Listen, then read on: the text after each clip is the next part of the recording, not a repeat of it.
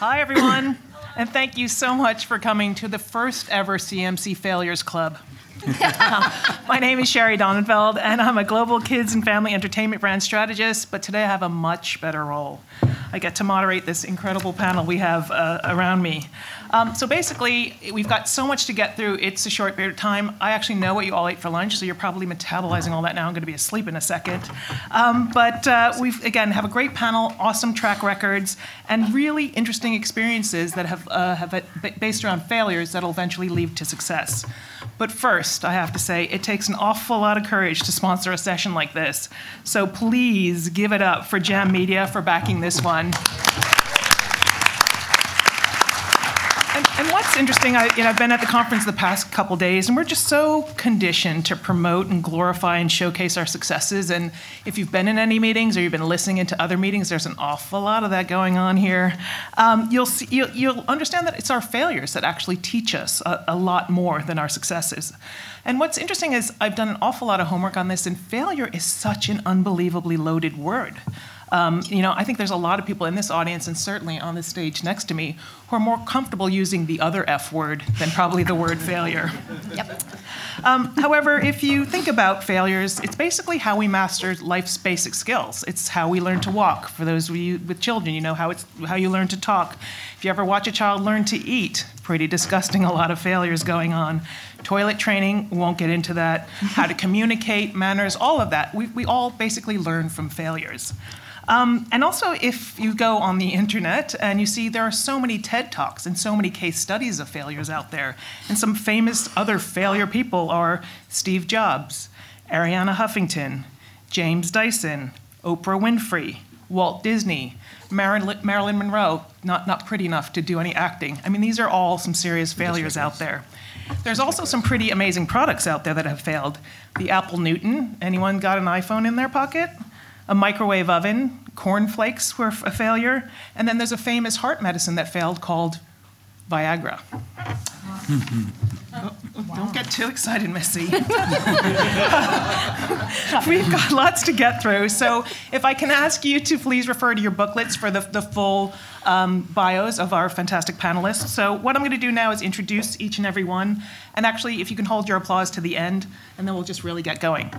So first off, to my far right, we have Mr. Biren Ghose, and he is Mr. Important Technicolor India, is what I've changed your title to.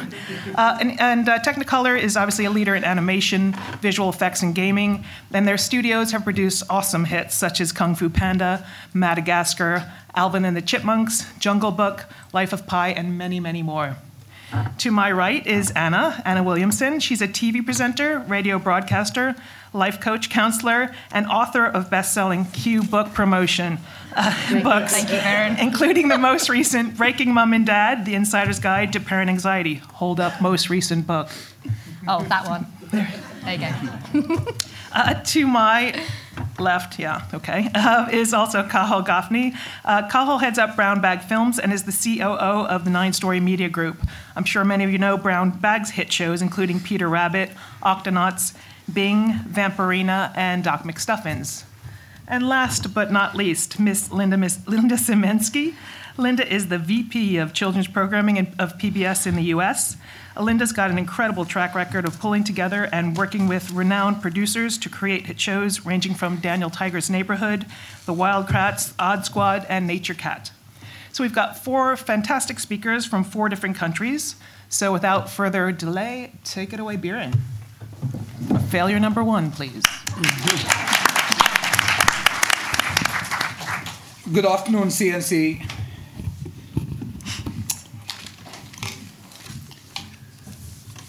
I look back at the many things that prepared me for success in my lifetime. Great parents, good schooling, and a chance to travel the world at 20. Squash and tennis helped me to build my match temperament.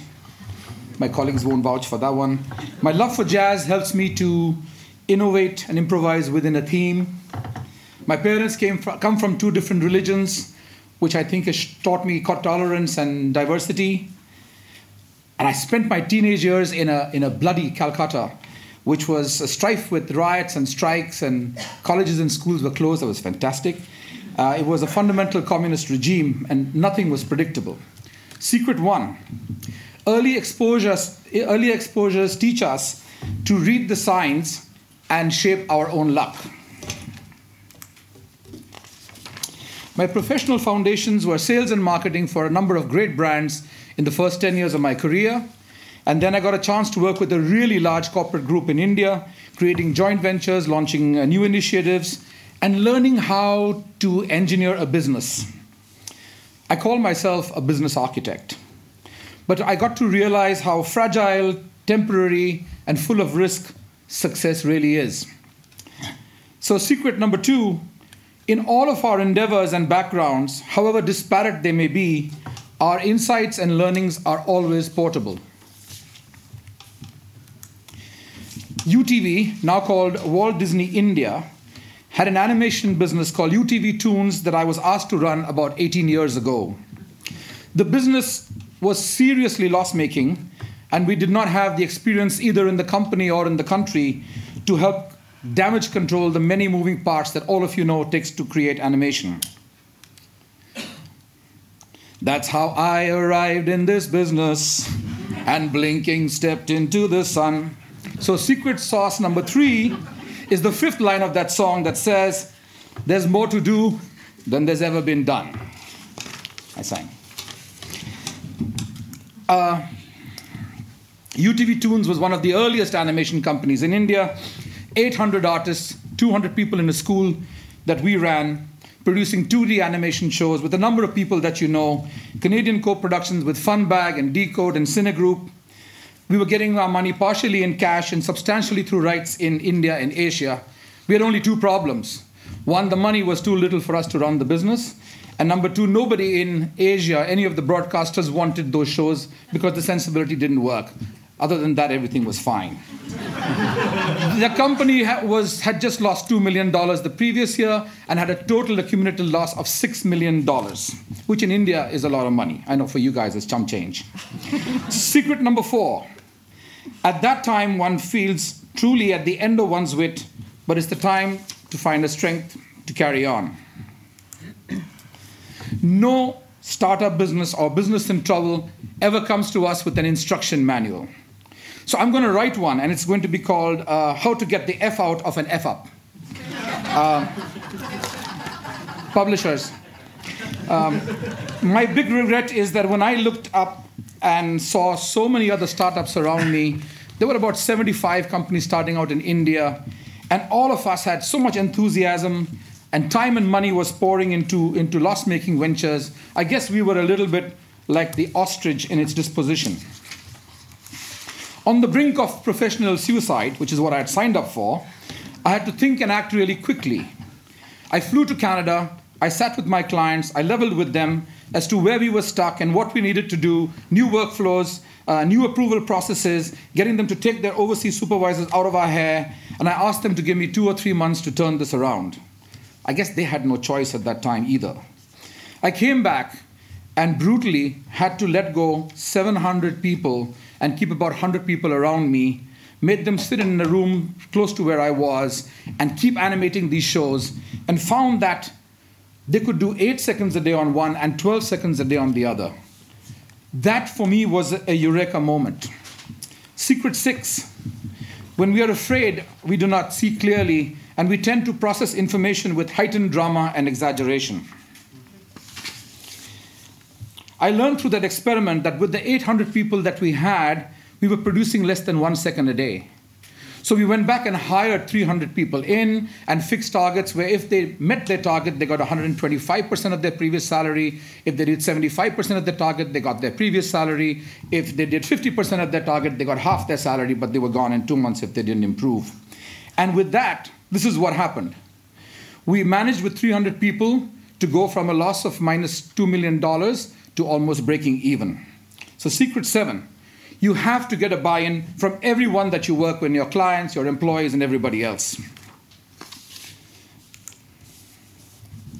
I went back to the board and asked them for $5 to $7 million and to rebuild this business. And they told me that with $6 million there already, they were not going to give any more money. So basically, I had to close the studio once again and find a new way to continue in animation as an independent producer.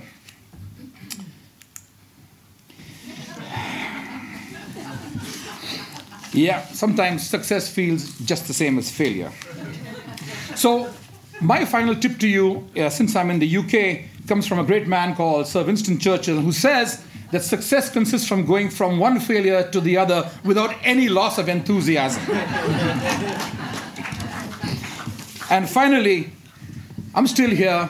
I'm lucky to run one of the world's largest CG studios with 3,300 artists. At Technicolor, we're doing great work for a lot of people, but we have room for many more of you. And remember the last secret one. The game is never over till the fat lady sings. Thank you.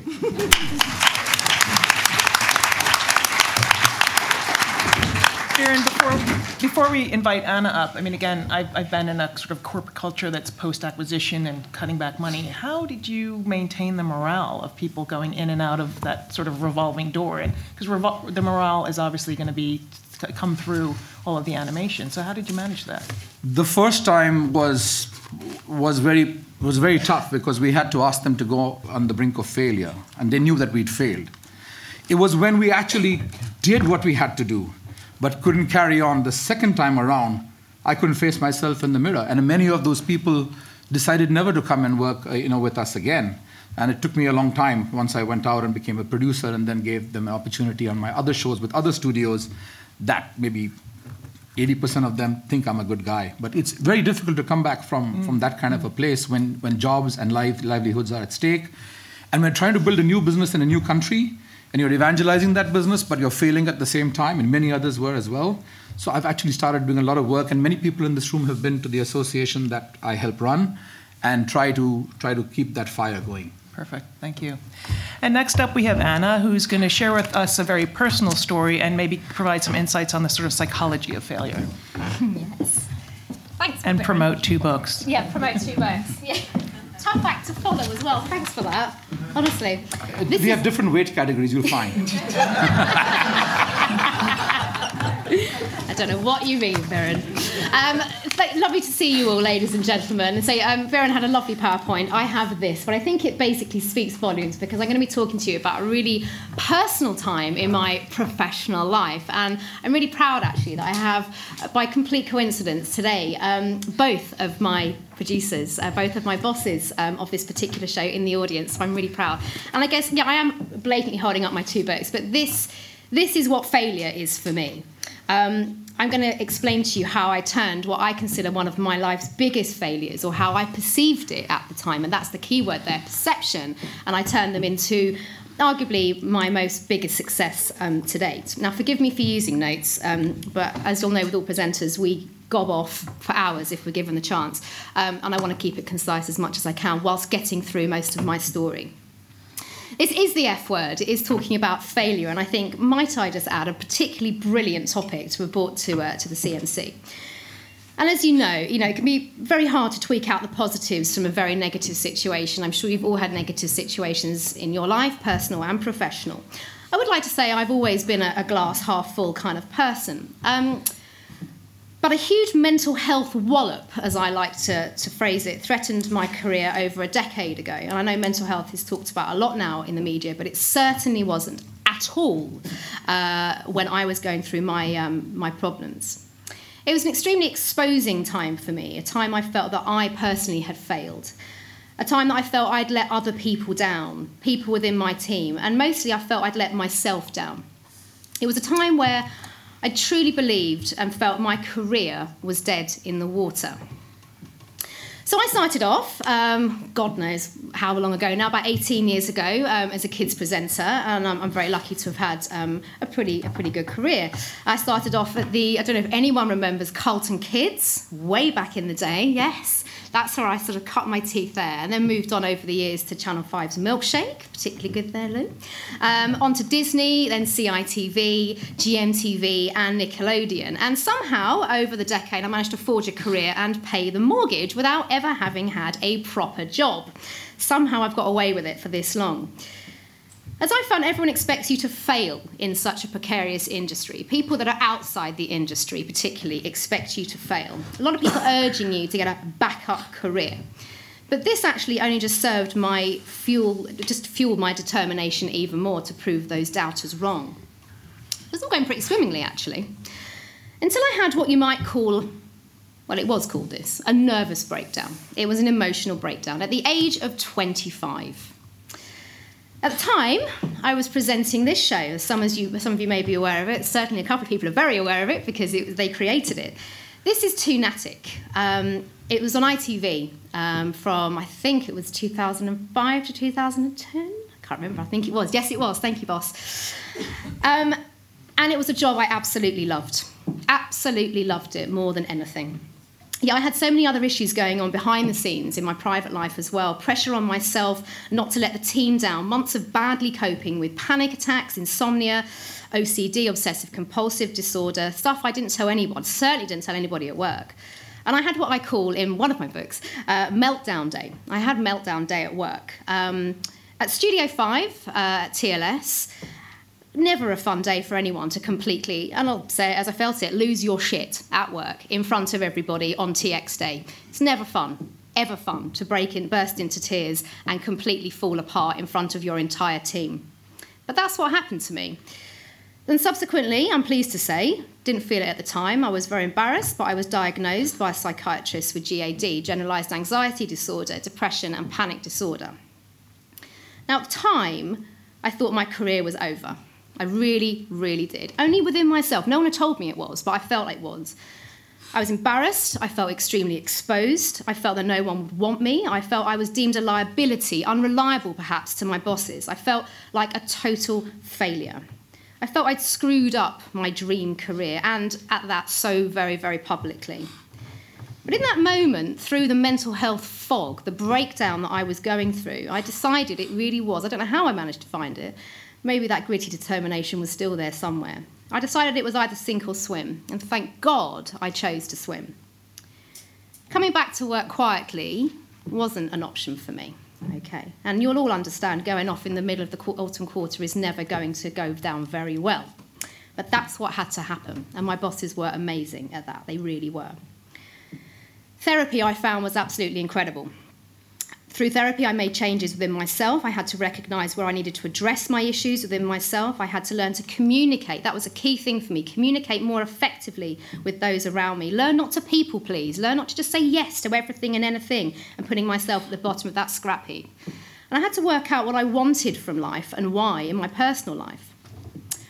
I had to have some difficult but very necessary conversations with certain colleagues as well, who needed to give me space at times to do my job as best as I could. And I'm not just saying it because they're here, but my bosses were absolutely amazing. And with hindsight, I realised I should have trusted them more and told them more about what was going on when things were really, really tough. People can't help you if you don't let them help you and tell them. So I chose to succeed and not let my mental health ruin my career. And it wasn't easy, let me tell you. In fact, I have to say, though, it's an odd thing to say, but it was the best thing that ever happened to me, is having a mental breakdown, both professionally and personally. I chose to use my challenges, my perceived failures to an advantage, to help others, to help me.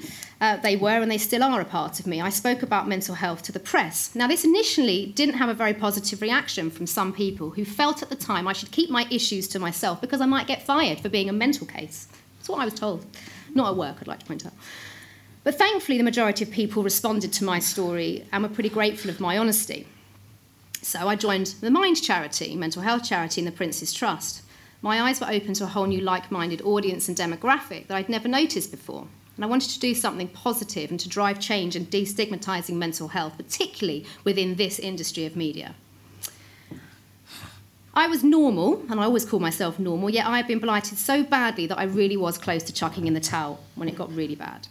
So as a kids' TV presenter, Childline was my natural mecca, and after a conversation with good old Esther Ranson, I trained and joined Childline as a volunteer counsellor. My new passion was driving me forward in a new career direction. Now, my precarious TV career, where I was waiting for the next contract or the next screen test to appear, suddenly didn't actually, for me, seem to be the be-all and end-all anymore. I felt more in control of my life, or at least part of it, and it buoyed my confidence and self-esteem even more, which was key. I liked helping people, so I started to get that good old backup career that so many of us TV presenters try and do. Started training in therapy disciplines, counselling, life coaching, hypnosis, NLP. I loved it. I soaked it up. And I never initially intended this career to be transferred into the TV or the media. It was my thing, away from it. And ironically, whilst doing it, I started to care less and less about being on TV. This is where I felt a bit more worthy. And it's funny because when you're no longer begging for a job in telly, fate has a funny way of working and then actually giving you that job. And my thing got picked up on the one show that I really wanted to be on at the time, which was This Morning. It was the first job that, ironically, I was offered without ever actually asking if I could be on it. They needed a summer, more youth-focused agony aunt, and I joined the team, which was amazing. And then Big Brother got in touch, got wind of the fact that I was a younger therapist with mental health issues, so professionally and personally could speak about it. And then other radio shows and magazines, and suddenly my yesteryear failure of having a breakdown was giving my TV career a massive new resurgence. Turns out there weren't and aren't many therapists that are fully trained up TV presenters. So my TV and radio took a slight curveball. And then I'm going to get to the end of mine because I know, sorry, Ed, I'm going over. See, I do my notes and I still go over. But this is the important bit for me while I talk about the books. It took a curveball, and my agent suggested about writing a book all about my mental health experiences. After years of giving it away for free, so many of us do in column inches, she said, write it down in a book. Now, I always use J.K. Rowling as my, I know we've probably mentioned it, as my motivation anecdote. She was refused 16 times by a publisher for Harry Potter. So when Bloomsbury, J.K. Rowling's publishers, got in touch and said, we'd like to back that and sign you up for a 3-book deal, it just felt like fate. So, I'm coming to a close now, you're pleased to know, Ed. Breaking Mad launched last year. Breaking Mad, The Insider's Guide to Conquering Anxiety. Went straight into Amazon #1 bestseller, beating Mary Berry's Bake Off cookbook, which I was bloody chuffed about, I'm not going to lie. So were Bloomsbury. Their gamble paid off. And it was followed, I had a baby, and that was really rubbish as well. Isn't that bloody hard, having kids? So I did another book, Breaking Mum and Dad, The Insider's Guide to Parenting Anxiety, which has also gone into the bestseller. I'm blessed with a career that includes TV and radio. I'm writing my 3rd book with Scholastic, which is all about children's and teen mental health. That's coming out in March. And I'm a practicing therapist as well. And by way of conclusion, I still have my setbacks. My mental health is good, but it does have its challenges still. I know my limits. I know what makes me tick. But I turned a personal and professional failure. I ignored any of my critics, and I forged ahead because I believed in myself and my capabilities. So I guess never let anyone tell you you can't, because I am proof that you can, and you can beat Mary Berry. That was awesome, thank you. And needless to say, very different from Biren's. Next up, we have Kaho, who can tell us about his failures in building Brown Bag. It should be on the board. It's right there. Oh, Biren, you took it. No. Oh, How you doing? So this is an old slide I stole from the internet, but it's the old jokes are the best. Success, what people think it looks like, and then what it really looks like. And I think this is true of everybody who's had any class of a career that tries to backdate their CV to make it look like a strategic career path. But I set up Brown Bag in 1994, so I mean there's quite a lot of squiggles, and there's a few people in the audience who will probably tell me I'm leaving out many of the failures. But today we're going to talk about the squiggles and the failures. So a couple of the top failures that I've encountered over the last 24 years. First one was I failed maths in school, which is quite a career-limiting choice. It meant I couldn't get into college. I wanted to study fine art, but I couldn't get into any of the art colleges. So I said, I'll try animation. I didn't know much about animation, but I knew I wanted to do something artistic. So I went to animation college, and I failed animation college. I was making short films in college when they had a studio that wanted everybody to work in Dom Bluth. And ironically, I thought, I don't want to work in a big studio. That's too creative, or that's too commercial and uncreative. I'm an artist. So I got kicked out of college, and I started Brown Bag Films then, just to make short films. I had no business plan. I knew nothing about business, and I had none of the tools or the skills to start a company. So it was just the accidental entrepreneur in me, I suppose. But it's kind of funny because in 2001, I got nominated for an Oscar for a short film that I directed. And I have that frame in my office, which is the letter that kicked me out of college with the letter that says, "Congratulations, you've been nominated for an Oscar." And I still haven't accepted that teacher's LinkedIn connection. He's hanging out there in the ether, but it's... along the ways we've had lots and lots of failures in Brown Bag, and I suppose the first failure I found was, failure to know your customer, failure to know your audience. And I can remember the first time I went to the Cartoon Forum pitching an adult animation idea to a whole bunch of kids broadcasters, and it taught me a very, very valuable lesson. Like, if you're going to come back again, know what your audience is, know what you're doing. And today, I say that we don't work for Disney, we don't do shows for any of the broadcasters, we make shows for children. And that's such an important philosophy that we have, and that's why we always try and identify with a 6-year-old, and that's what keeps us all professionally immature, is that we're focused on the audience, and make shows for kids first, and then broadcasters second. Along the ways, we've had a lot of other failures, and one of them was our failure to focus. And I think anybody who has a business, you do a little bit of everything. We're all entrepreneurs, so it's hard to say no to income. So we had TV commercials, we had this, we had that, we were doing bits of everything. And we shut down our commercials business kind of around the late 90s or early 2000s, and it was half our turnover.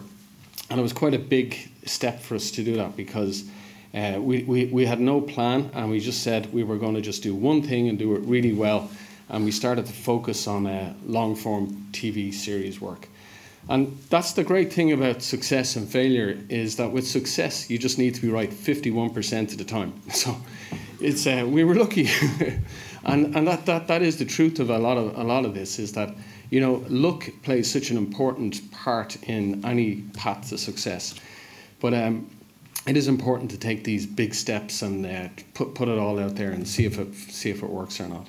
But that was a really important thing. And today, all we do is just one thing and one thing only, and it's focus. And I think that's something that's really important lesson that I learned. Financials. As you can imagine, somebody who failed maths should not be running a business. For years, keeping accounts was just a disaster, and the first 10 years or so of Brown Bag was an absolute mess. And now, ironically, I spend my days looking at management accounts and EBITDA and pacing analysis and all sorts of boring stuff. But I do love it. But it's just of all the, if an older Cathal could tell a younger Cathal what to do, he would say, get a good accountant at your right hand from day one. Instead, I surrounded myself by animators and artists, and it's just such an important thing that the left brain and the right brain need to work together, and to have a really strong financial person at your right hand to guide you through all of this. So that's a lesson that I failed on many times, and I think I've got it sorted now, though. Failure 5 is hire your own problems. And I think in business, anybody, we all have challenges in work, but over 24 years, there's been a number of people that, may not have suited the company. And I think the big issue, the mistakes that we would have made would have been hiring to people's CV and not to the company culture. So you need to get people in that suit the culture of the business, and not just their CV. Finance again. This keeps coming up. It's a theme. I'm nearly finished. But the main point I'd say about this is failure to take action. So when you have somebody in the business, that everybody has a ceiling. So if you're, the CFO in your business when you're turning over $1 million is not the same person when you're turning over $5 million. Same in HR and same in development and pretty much everything. So it's to recognize what people's ceilings are, because the fairest thing you can do to people is to let them go, because your loyalty is to the business as it develops. And then the other key point, I suppose, is that innovation is all about celebrating failure. And that really means having a culture where you learn from failure and you make mistakes, and it's okay. And, it goes back to the culture in the business. It's like, what is failure? It is innovation. And we all know that book about, innovation, the tipping point, it's you have to innovate or die. There's no way that any of our business models will be the same in 5 years' time. So we have to embrace innovation, and that means embracing failure in your business. And to that end, just to wrap it up, it's a quote that I've lived by. It's fail fast and fail cheap. And I just added in that fail often. And I think that's the most important thing that you can do, is to, I think at the heart of any innovative business and the heart of Brown Bag, which has kept us going 24 years and hopefully another 24. But it's always been about celebrating failure and innovating, Anyhow, that's mine. So over to the next speaker. Thank you.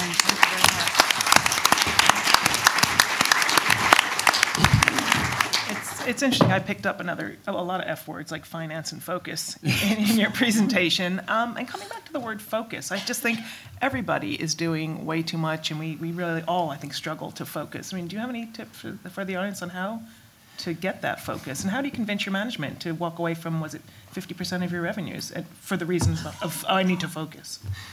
Yeah, it's hard. I guess it's a hard enough answer to give you like in a single point. I suppose it's down to strategy as well. Like, I mean, if you have everybody pointing to the same North Star, and if it's not on line with the strategy, if it's not following the North Star, just get rid of it, And I think that's the most important thing, is that everybody should know what your strategy is, from your receptionist to your senior management team. So don't be afraid to leave your business plan on the bus, because nobody else can do it, Great, thank you. All right, Linda, you ready? You ready to fail? I am ready to fail. All right, bring it. Thank you, Sherry. So hi, everyone. I'm going to talk about a project I worked on and how it went horribly wrong. So I didn't bring slides because, what you'd be seeing is my soul, my guts, my brain. It's just too gruesome.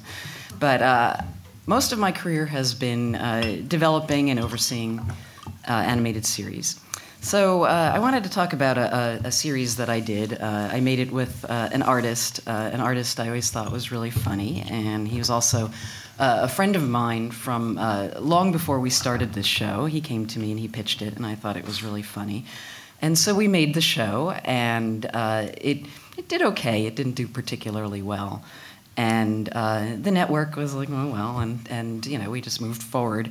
So what exactly made this a failure and not just another dud series? Because I've worked on a lot of shows that kind of got the same ratings and the same reaction, and they were not a big deal, and I just moved on. So what is it that made this one so traumatic that I sit here before all of you having a therapy session, exposing my greatest inner thoughts? It starts with the expectation. So this show got picked up, and after the pitch, my boss looked at me and he said, "This could be the next Rocky and Bullwinkle." So it's pretty high praise, and I was thinking, yes. Now, I had just come off of 2 pretty successful shows. One of them was Powerpuff Girls, and so I was feeling like maybe I knew what I was doing. And it turns out I didn't. I was just I got my 2 successes out of the way first and moved on. But so the expectation is here. So that's it can be pretty awkward when that happens. But here's where it starts to get interesting. So a person in my department whom I trusted very much and continue to trust, she said to me, "I don't know, I don't really like this one that much." And my answer was not, "Oh, well, what do you think is wrong with it?" It was along the lines of, "No, you're wrong." And so we're starting to see a little bit of a mistake here, right? The head of research at the time came up to me and he said, "Oh, I see you're going after the younger audience." And I think my answer to him was a little bit along the lines of, "What do you know?" And so basically I was given the answers, and I did not accept the answers. I ignored them. So it turns out the age skew was wrong. The show skewed young. It worked for kids under the age of 5, anyone over the age of 11, and a little bit more for girls. And if you know anything about Cartoon Network, that's the opposite of their audience. So, but I was given the answers. Both of these people who spoke to me handed me the answers, and I ignored them. So yeah, a mistake was made, and in the course of my time at Cartoon Network, somebody who wanted my job very badly used this show against me to say, well, she made that, and but still. Not a big deal, but for me, this was traumatic. This was traumatic that, I had made these mistakes, but I knew that even though there was no way to fix this problem, what I had really done badly was I ignored the feedback I had gotten. I ignored the correct answers. I ignored the signs, and I just marched on with this, very big plan for how successful this show would be. And what happened was, when I tried to think about, the success of this, and really the success was that I learned a lot of tough lessons, and I learned them, right there by being in the trenches. And the first thing that I learned was television is very democratic. Everybody watches it. Everybody is an expert in television. And if people say to you, I have a thought about your show, you shouldn't say, well, whatever. You should say, okay, tell me, what is it? And if they give you feedback that's negative, you should quiz them about it. And you should just keep quizzing them about it until you feel like you've gotten enough feedback that you have a picture of what you're doing. Don't be dismissive. Arrogance is bad. So I had to learn this the hard way by being arrogant and finding out that that was a huge mistake. And I think I felt, more than anything about the show, I just felt embarrassed that I'd been arrogant, that I'd been dismissive of people, who were right. I also learned that if you are a person pitching a show around the office and getting feedback from people, you're also building support for the show. If people see it at an early stage, they will offer you feedback that can be helpful. And they'll be, in on it as part of the process. If you hide it like that and then don't show anyone until it's all done, no good comes of that. People are much more engaged if they're part of the process. I started, looking for ways to get feedback and accepting it and really listening to it, and even taking feedback from the least experienced people in the office. I figured they're closer in age to our audience than I am, so I should just accept feedback. And now I accept feedback all the time, and I feel like this has really been helpful. So it's made me a better colleague. It's made me a better leader. It's made me think harder. And it's made me consistently say to people when something's gone wrong, okay, well, so what did we learn from this? And so the twist in the story is I went back to this creator. He went on to be an extremely, extremely successful children's book author in the United States. And he doesn't need me anymore. He's way more successful with books than he is with animated series. I went back to him, and I said, do you want to try this again? And he said, not really. And he said, too traumatic last time. And I talked him into trying it again. And so we made a pilot, and everything went wrong, and it was a nightmare. And not because of his creativity. He actually got it more right this time, but the production company he was working with went bankrupt, and nothing to do with him, but it was all went awry, and he didn't want to be connected to them anymore. And the only way we could salvage anything was to walk away from the project. So that was unfortunate. But the twist really comes when I confess to all of you that I'm still trying to figure out how to work with him. I keep thinking, well, he's hugely successful. People love his books. There's got to be something there. I mean, right guy, wrong medium the first time, wrong company the second time. Why not go back for a third? And so the question to you that I'd like you to ponder as you head home is am I crazy, or is this just dogged persistence? I don't know the answer to that. So that really is the question. But I learned a lot in this process, and I felt like while I never felt like I was about to be fired because of this show or anything like that. I think because I had such a grand plan for it and I came nowhere near that, it helped me sort of manage my expectations from that moment forward. And, the failure was so personal, so incredibly personal, that I feel like I feel right now like I'm letting it go, and maybe now I can move forward. But so that's my story, and I'm maybe I can recreate it if I work with this guy a third time, but hopefully not. Great. Thank you very much, Linda. Really interesting.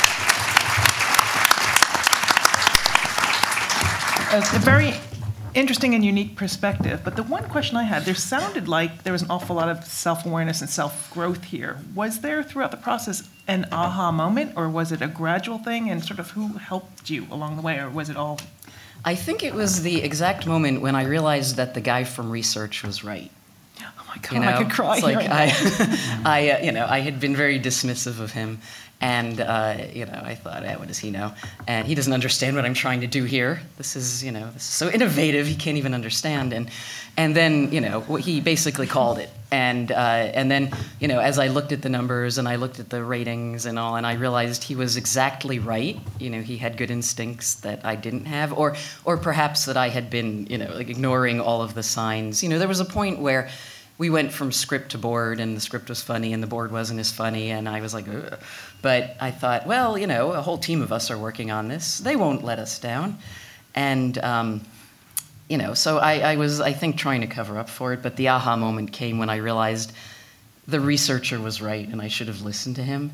And, I saw him at Kids Screen a few years ago, and I was super nice to him. And I was just going to ask if you did tell him or said it with flowers or something. Yeah. I was like, hey, any insights on anything that I'm doing these days? But no, now I'm extraordinarily nice to him and anyone from research, because I feel like these are the magic people who can help you. So going from I know everything to I'm gonna just trust this guy. That's a big shift from thinking stuff to realizing that you have a lot of mistakes ahead of you, and you should ask the helpers, which is something Mr. Rogers teaches us in the U.S. So it really, and I'm not saying that to be nice to you as a researcher, but that was the aha moment. Oh God, he gave me the answer and I ignored him. What an idiot I was. So that was the aha moment. Excellent. Thank you, and thank you very much to our panelists. So I think at this point we're going to throw it to the floor. I think there are some roving mics. Yes, I see mics on both sides. If you have a question, please raise your hand, and if you can kindly introduce yourself, tell us who you are, where you're from, and feel free to let something go. I went from a host moderator to Oprah Winfrey during this session here. So questions out there, comments, or share a failure. There's one right over here. There we go. Thank you. Hi there. That was great. Thank you. There are sort of two different themes that seem to come out. One which is listening to people as you go through projects and careers, and the other one was kind of taking decisive action and perhaps being focused and that kind of thing. I just wondered, how do you know when to listen to people? Because we're often told to sort of have a very distinctive voice and to be clear in our heads of what we want to achieve. So how do you know when to take the view of the floor and listen to people, and how do you know when to be really decisive and clear in what you think is right? Sorry, can you introduce yourself? And is that question directed at one panelist or? I guess it came out of Linda's talk at the Okay. end, but it kind of cuts across, I suppose. I'm Tony Cook. I'm a writer. Great. Yeah, I think that the truth to that is there's no right answer to that. It's sort of like you can only sort of hone that over time. So experience will get you to the point where you start to learn when to listen to other people and when to listen to the voice in your head. But I think that there are certain things that are, and it's really, you shouldn't just ignore other people. You almost have to sift through their comments as well. But know who to trust, know who to ignore.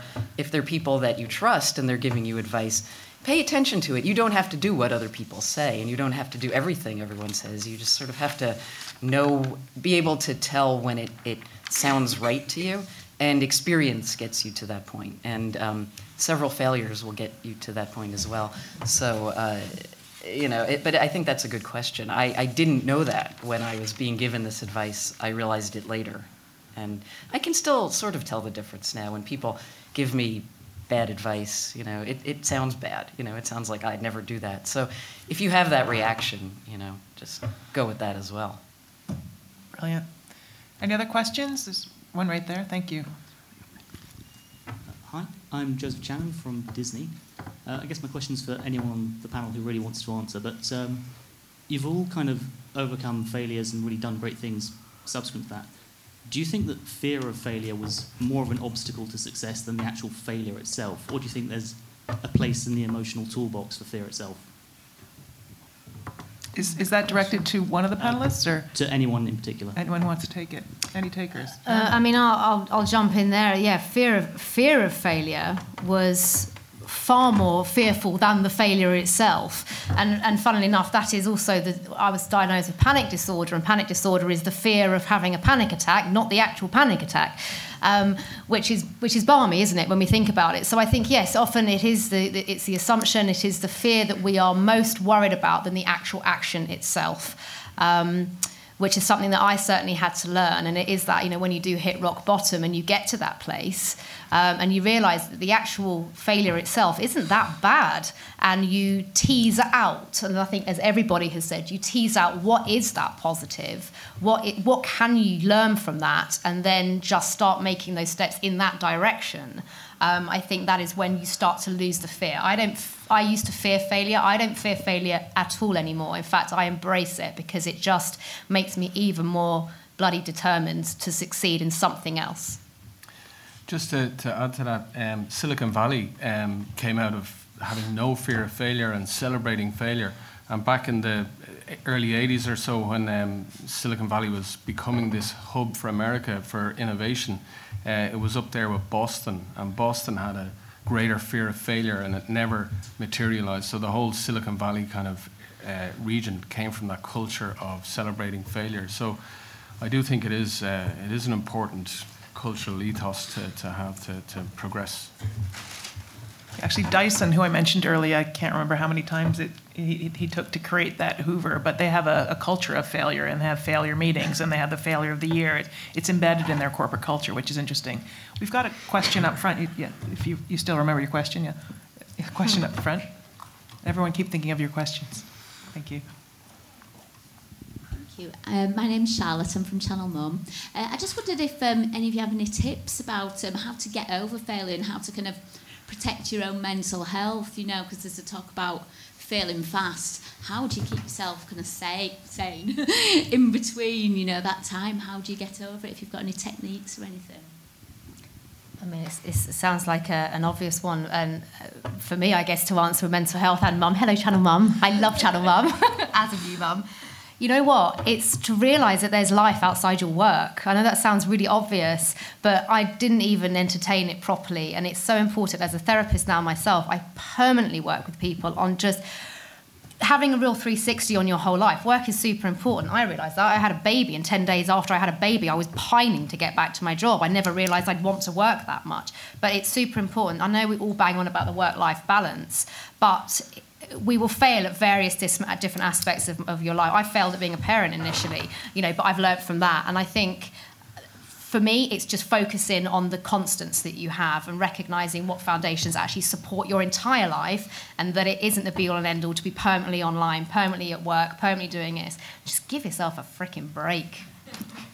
Yeah, there's a bit of a semantic trick as well, which is don't call it a failure.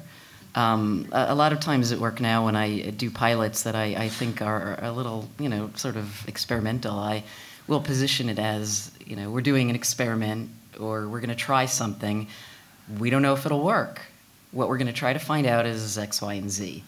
And then we do it, and then I make a big deal of recapping what we learned and talking about it. And if we learned nothing, or if we learned that it was just horrible, then I talk through that, and everyone feels like, wow, we're learning so much, and well, that was interesting, or let's not do that again, or it's like, by not just saying, well, we failed, it goes a long way. If you position a lot of things as experimental, or identify what you want to figure out, then you just have results at the end of it. It's more like the way scientists approach things, like a lab experiment, and it seems to work really well.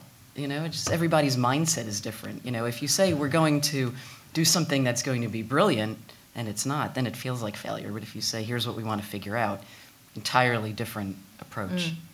There's also the technique that seems to work both in business and personal life, and certainly with the teams that we all work with, and that is to focus on strengths. So every time you're in a tough situation, you kind of want to resort with your team to help them to do things with their strengths. Things that are weaknesses take a longer time to work out. So those are more things that you'll do on the side as development things. But in everything that we talked about, including the example that I gave, was to find from the same environment, from the same team, from the same tools, from the same technologies, what strengths we could bring out from that by playing to strengths. And I think that in times that are really tough, that's probably the right thing to focus on, is to kind of really figure out what you're good at or where the strengths lie, and amplify those and encourage those and celebrate them and use them actually in the solution. Great, that's great advice. Any other questions? Yes, we've got a question in the middle. Alison, can you tell us who you are, please? It's on its way. Hi there, Alison Warner from Technicolor. So Carl, as COO of Brown Bag, who do you go to for support for when things are looking like they've failed? Yeah, it's I suppose it's your management team. You're only as good as your team around you. So, and it's often, when there are failures, it's a team effort, So I think that's the other important thing about failures, is that it isn't an individual. It's not about fault. I think you can look at failure. A lot of people see failure as finger pointing and finding fault, and I think it's really important that it's a team effort, it's a team decision, and you have postmortems and you do all that. So there isn't any one individual that I go to and say, and I have a little cry and say, oh my God, it was his fault. It's like, but it is about sitting with your team and discussing mistakes that you've made in the business. So I think that's really important, the whole team effort, definitely. Yeah. I think, Kahal, in your presentation also what came out fabulously was that it's not native textbook intelligence that normally wins the day. I mean, if you look around this room, most people had people that came first in the class. I'm sorry if you did. But you see that those who came, right at the top in school and college and business school where I went, and you find that those people did not really achieve as much in the sense that we're talking about it, as people that just applied themselves and played to their strengths and did things that they loved. And the other thing that you brought out is that, while you need to work on things, so you worked on your passion, which is fantastic, and made something out of that, which is movie making, but you still had to figure out how to put the decimal point in the right place later on. And I think it's just that. It's just the learning as you go along, rather than the high IQ, high performer kind of story. Mm-hmm. So that's really important as well. And Baron, during your time of change and evolution, revolution, all of that, did you have a great support system? Was there somebody particularly you went to, or what got you through it? I think the thing about when I finally arrived in this industry, this is really different from manufacturing and stuff that I'd been in before, and brands and consumer products, because this is an industry that's totally driven by relationships. So if you really look at the people that we meet in this room again and again, they kind of are, there's a fine line between friends and business partners and stuff like that, and that's the system, that's the support system. Your help system at work is very much something that you can find in the environment you're on. And you don't need to go outside of it to get that same relationship. And I learned this when I first started in the animation business. Fixing all those meetings at MIB TV and MIBCOM don't help so much, but if you are near the piano at the Martinez bar, that's how I got my first project. And it works quite differently. Yeah. Brilliant. I think we have time for one more question from the floor. This woman up here. Do we have a mic? Oh, it's relaying its way across. Excuse me. It was this woman in the front row. Sorry, can you come back right down? Here. Thank you. Yeah. It's a different relay.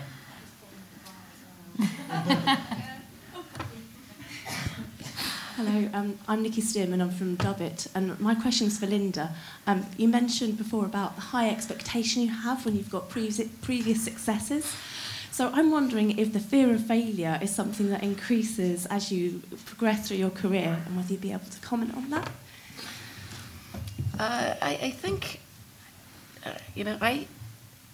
I don't have the same fear of failure everyone else has, because I've always been kind of oblivious, which at first was a big problem and then became a big plus. So I think obliviousness is really underrated as a trait, and I didn't quite understand how helpful it was until a couple of decades into my career, but just to be completely oblivious to the signs and that there have been moments of that where, like, people have said to me, that's really kind of a big risk, and I've been confused. It is, and there's been a lot of that, and I think it's just that complete lack of not getting that has really helped me. So it's funny, my fear of failure has been, like, it's manifested itself in other ways. Like, I show up at every event dressed incorrectly.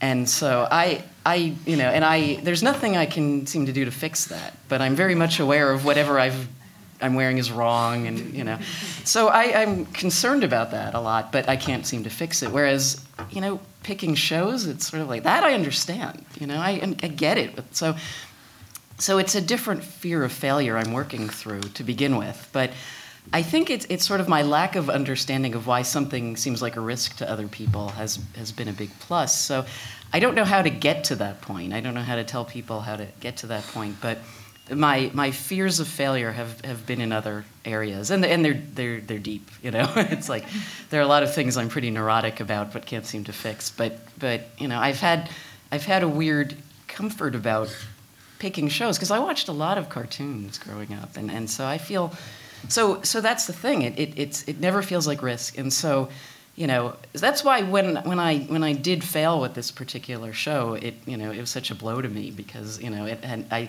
was getting an understanding of what it felt like to really screw up, and I don't even know if other people felt that way about what I had done. I just felt that way, so I think just focus probably is the thing that gets you away from fear of failure. Is just to be clear about what you're doing and to really think about it and do all the things that you can to sort of see if it's going in the right direction.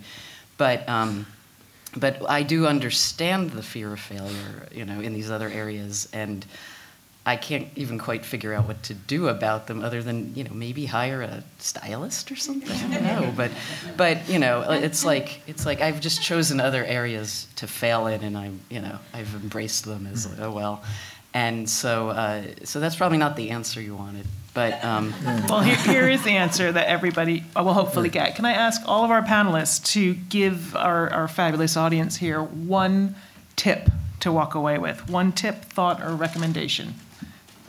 Apart from the 10 that I already gave. Yeah. We're getting into bonus material here. So I think that if I was to look, I'll just broaden it to the studios that I see all around me. If I was to see in my last 18 years what really sent people down the path to failure quicker than every other path, it was the hype and the promise of technology. So the hardware and the software guys have come to several studios. People have started up studios for 18 years now with the latest bells and whistles because that's going to make them the best ever and make that whole thing happen. And we've embraced that. I think that for many of us in the CG world, the technology that we use is more advanced than in a space research lab. But I've come to the conclusion that for the last 50 years and for the next 50 years, technology has never invented anything and is unlikely to invent anything at all. And what invents anything is the power of ideas. Mm-hmm. And therefore, technology may or may not even enable that, but that's really what we're all here to do. And I love coming to CMC because it's so rich with content and in the panels, is that you take away the ideas that are bubbling under in terms of what people want to see more of. You walk into the room across and we talked about China, someone else is talking about something else. So I think it's really this power of ideas. And I think the biggest fear that we should worry about failing at is to embrace technology because that's going to create the next big cool thing. So just a tip to beware. Brilliant. Thank you. Anna, your succinct tip? It will be. Slightly more personal, but it ekes into professional. Just never measure yourself against anybody else. Everyone goes at a different pace, and keep a healthy sense of perspective in life. Excellent. I know I said fail fast, fail cheap, and I think that's a real good motto to live by. But I also would contradict myself and say persist. I think it's trying to figure out the balance between persistence and knowing when to let go. So I think it depends on what the situation is and what the project is or whatever. But it's just trying to persist. Don't give up hope. But sometimes you need to let go as well. Perfect. And Linda, yours is hire stylist? No, not even. My advice is you have control of your narrative, so don't let anybody else tell the story of you. And, even if you have messed up royally, you've got control of how you talk about it. And so you can take that and you can, turn it into a story, turn it into a narrative, explain what you learned from it, and, basically role model to other people what it's like to, take something that went awry and make sense of it. And I think, especially in this environment, that is more meaningful to people than anything. Fabulous. Thank you. Well, if you can all join me in thanking our very brave, gutsy panel and also Jam Media for sponsoring this session. I'm going to leave you with first one of the million quotes I saw on failure out there, and then just a quick announcement. The quote is, "I have not failed. I've just found 10,000 ways that won't work." And that was Thomas Edison, who invented the light bulb. So it's from the F word to the last word. This is the final session in Cinema 3. So in about 20 minutes, the conference will close with the F word, which is just in Cinema 4 next door. It's going to be a performance by Toby Thompson, who will leave us with some food for thought and food for the journey home, and some laughters and tears, apparently. Anyway, thanks again. Enjoy the rest of the conference and safe travels home. Thank you.